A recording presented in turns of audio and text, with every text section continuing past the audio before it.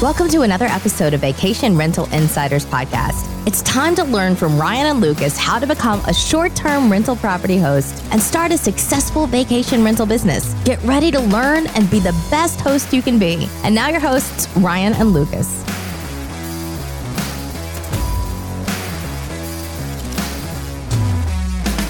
Hello again, it's Ryan. And this is Lucas. And we're back today doing another episode. Today's episode is about being a superhost. This is not redundant per se, even though we've done an episode about superhost, have we not? Yes, we have. Okay, we've talked about how to become one. Yes. Right, now, 40 some odd episodes in here. I don't know when you're going to publish this one, but I think it's going to be episode 49-ish, right in that neighborhood. So, maybe less. I think you're going to rearrange a couple of the other ones. But anyway, yes. 40 some episodes in, we're revisiting the topic, and here's why. We want to ask a critical question. Does being a superhost really matter? Okay. Now, there's a flip side to this, too. On VRBO, since we cover both, there's what's called a premier host over there. Mm-hmm. And the premier host is a little bit easier to meet than the superhost requirements. Okay. But we're going to discuss, does it matter for either or? Okay, so when you are new and you have, you're all ambitious and you want to get accolades from the guests that stay at your home, and you want to get accolades from Airbnb, and you want to be recognized for your efforts. To get to superhost, you have to have a 4.8 or higher rating. Globally, by the way, that's between all of your listings. And you have to have a basically 0% cancellation rate, correct? Basically zero. I mean, if you cancel one person in a 12-month period, you will lose your superhost status. Correct. There are extenuating circumstances, but we're not going to get into that. We're just recapping what it takes to become one, right? Yes. So response rate, that's another one, right? So how quickly do you respond to people? 90%, I believe, is the benchmark. So it's response rate, it's cancellation rate, and it's rating in general by the folks that have stayed at your place. Okay, that's how you get there. Yeah, I'm gonna pull it up right here so we can read it right off the get. The superhost requirements. Right. Complete at least 10 trips or completed 3 reservations that total at least 100 nights. Maintain a 90% response rate or higher. Maintain a 1% cancellation rate or lower, with exceptions made for those that fall under the extenuating circumstances policy, which we'll get in at a later date. And then maintain a 4.8 overall rating. This rating looks at the past 365 days worth of reviews. So rating, response rate, cancellation rate, and frequency of renting. So in other words, you can't have an extremely part-time listing where you've only rented 3 times in a period of a year. Yes. So in other words, if you're an extremely passive person that's like, you know what, I'm only going to rent my house out when I'm out of town, which, by the way, that's kind of how Airbnb started, just if you're wondering. We've covered that in the past. There used to be a scenario where people only rented their home because they were leaving it. Yep. And then, they would put it on the market for that week. Some people still do that, believe it or not. But you're not going to get superhost status renting your house a couple times a year. Correct. Okay, so... Now, well, let me reiterate the VRBO eligibility here for their Premier Host program. They are a 4.3 or higher average review rating, and they actually reduced that during COVID from 4.5 to 4.3. So it's lower than Airbnb's 4.8. And again, it's still a 90% or higher booking acceptance rate. So that's not a response rate. That's how often you're accepting bookings. Yep. Now, they don't say it, but Airbnb will penalize you for not accepting reservations. Correct. Too frequently. I think I don't know if that has an active penalty, but I think it's a threat that comes if you reject too many. I think they shadow ban you on the search results. Yeah. Rejecting too many. 5%. We're talking conspiracy theory. Yeah, conspiracy theories. 5% or lower owner-initiated cancellation rate. Owner-initiated. So that's 5%. That's better than 1%. You need 3 or more VRBO reviews in a 1-quarter period, and you need 5 bookings or 60 booked nights in a 1-quarter period. Okay, so they're slightly different, but the criteria are the basis are pretty close to the same thing. These are the things you want to keep up with, do well at, respond to people, don't cancel on people, and accept more bookings than you reject, obviously. My question to you is, what are the pros that you get from being a superhost? Right, so you become a superhost. What are you getting out of that? Well, here's the deal. On Airbnb, you're going to get a badge, right? And on VRBO, you're going to get a similar type labeling that says, hey, we're a premier. Yep. Now, there are search criteria, search filters that the guests can use. So they're online. They're trying to shop for a place. They can click, I only want to see super hosted properties. Correct. And Premier Host. Premier Host has that filter search Correct. too. So you're going to get in a broader search result if you're a super host. Okay, so that's a benefit.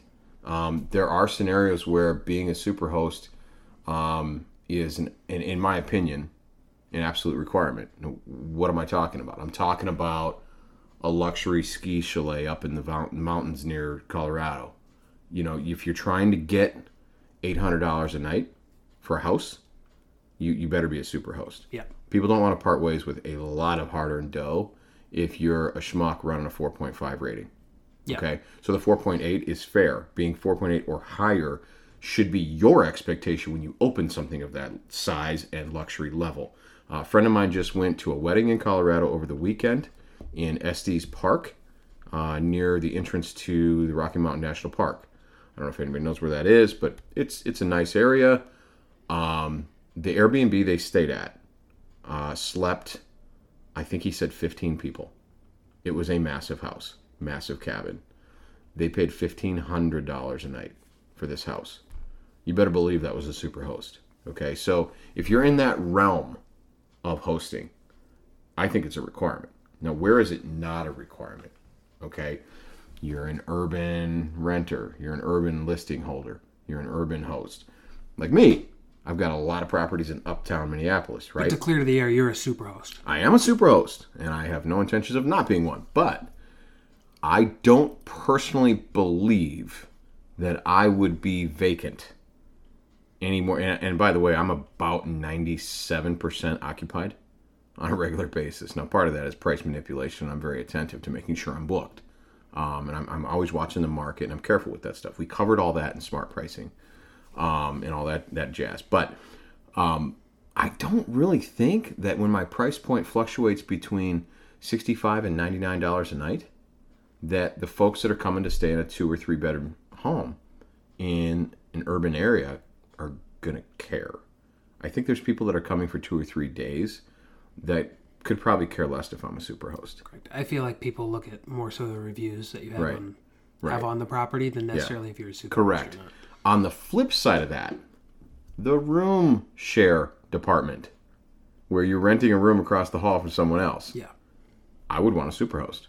I would want a super host. Okay, so we just went from the way down basic renting of a room all the way up to the highest end luxury unit is where we're kind of saying super host is required. Why am I saying that on the low end? Why am I saying that on the room share? I'm saying that because you're going to be literally living in the same space with that person. If they are a poor host and they've got a 4.2 rating, I don't want to share living space with them for a few days. Absolutely not. They're probably weird. There's a reason they've got low reviews. Maybe they're not cleaning. I want to be comfortable around that person. So, Superhost would be a necessity, in my opinion, for that area. Now, in between, if you're somewhere in between there, does Superhost really matter? Okay, we scour the groups on Facebook and the other hosts we know. We listen to the stories. Here's what happens. A bad guest comes in. They're terrible to your home. They have dirtied it. They've disrespected it. They broke rules. Let's say they've smoked or thrown a party. Let's just go extreme, right? You as a host need to confront them and say, you've messed up my house. You've broken this rule. I'm going to now have to remediate that, and I need to collect money to do so. Now, if you follow Airbnb's policy to the letter, you're supposed to collect that money immediately. You're supposed to make a claim against them or negotiate with them immediately. If you do that prior to them leaving a review, what could happen? A bad review. Right. And it's probably going to happen, right? You are almost certain when you confront someone before they review you and you offend them because you're telling them, hey, you messed up my house, you're assuredly going to get a low review. Period. It's going to happen. I've had it happen. You've had it happen. Thousands of hosts have had it happen. Now, I'm going to say this, and I'm going to be careful what I say because I don't want to have some folks from Airbnb who are dialing into our podcast to check us out hear me sully them or slam them, but I do not like that they are so rigid on the review process. If you know for a fact a person is going to retaliate with a poor review, you can't do anything about it. As long as that review is in those, I don't want to get onto another topic. We've done a show about it. We've done a show about how they don't remove them. We've done it. I don't like that the guest can now basically hold you hostage. No, they use the review system against you. Right. Now, but it's not just the guest that's using it against you. If they know how to use it against you, it's Airbnb. You know, and again, I want to watch how I say this. It's Airbnb not wanting you to file a damage claim. And if you file a damage claim, well, there could be a poor review waiting for you at the end. So correct. You need to be cautious, because if I remember, if you guys remember from that episode, Airbnb's host guarantee is not an insurance policy. So they're paying you out of a fund that they have somewhere.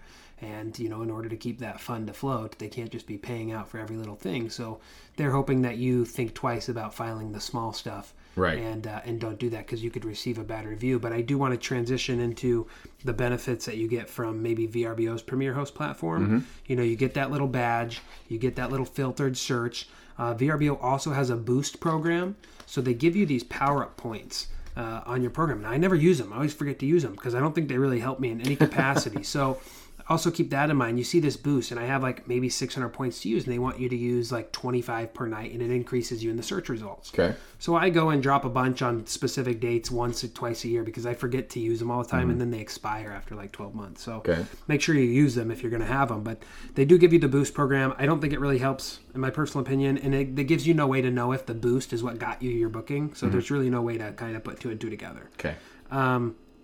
What I do, however, like about being a Superhost and being a Premier Host is the priority access to the Superhost line on Airbnb. Okay. And the priority support on VRBO that they give you for being a Premier Host. Okay. I am on the phone with them in 5 minutes. Nice. I am not in a queue. I'm not waiting for 2 hours. During COVID was a little bit different, but even before you're a Superhost and before you're a Premier Host, you're still waiting 40 minutes to get on the phone with somebody. On their Premier Host and Superhost platforms, you're getting online with them in 5 minutes to talk to them. Nice. You're done. Nice. And actually, VRBO gives you your own like regional person that you have their cell phone number. Nice. You can contact them, or their VRBO extension number where you can contact them and ask them anything you want. That's your personal connection. You need anything on your account, you go there. But only if you're a Premier Host, you get that person's contact info. Nice. So that is a plus. However, again, I'm right there with Ryan. I think that for me being in a vacation rental setting on the high end, I think that it definitely helps. Yeah. However, I do see other properties in some of my same buildings that are not affiliated with management companies. They're not a Premier Host. They're not a Superhost. And I can tell that their occupancy calendars are still full. Yep. So if you're in a prime time location and you have a ton of traffic through your town or your vacation area, that it might not necessarily matter as long as your reviews are good.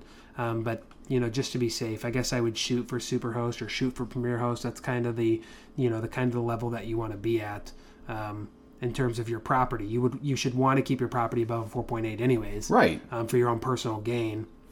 So back to the whole point of us having this conversation that we were having before we started recording is there's a ton of people on the platform as hosts that feel like the Superhost badge is making them hostage because they are dealing with crappy guests who do crappy things to their nice houses, and they feel like they can't do anything about it.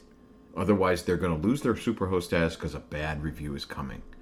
So if you're in that situation where you feel like you need to protect yourself, number one, evaluate the damage.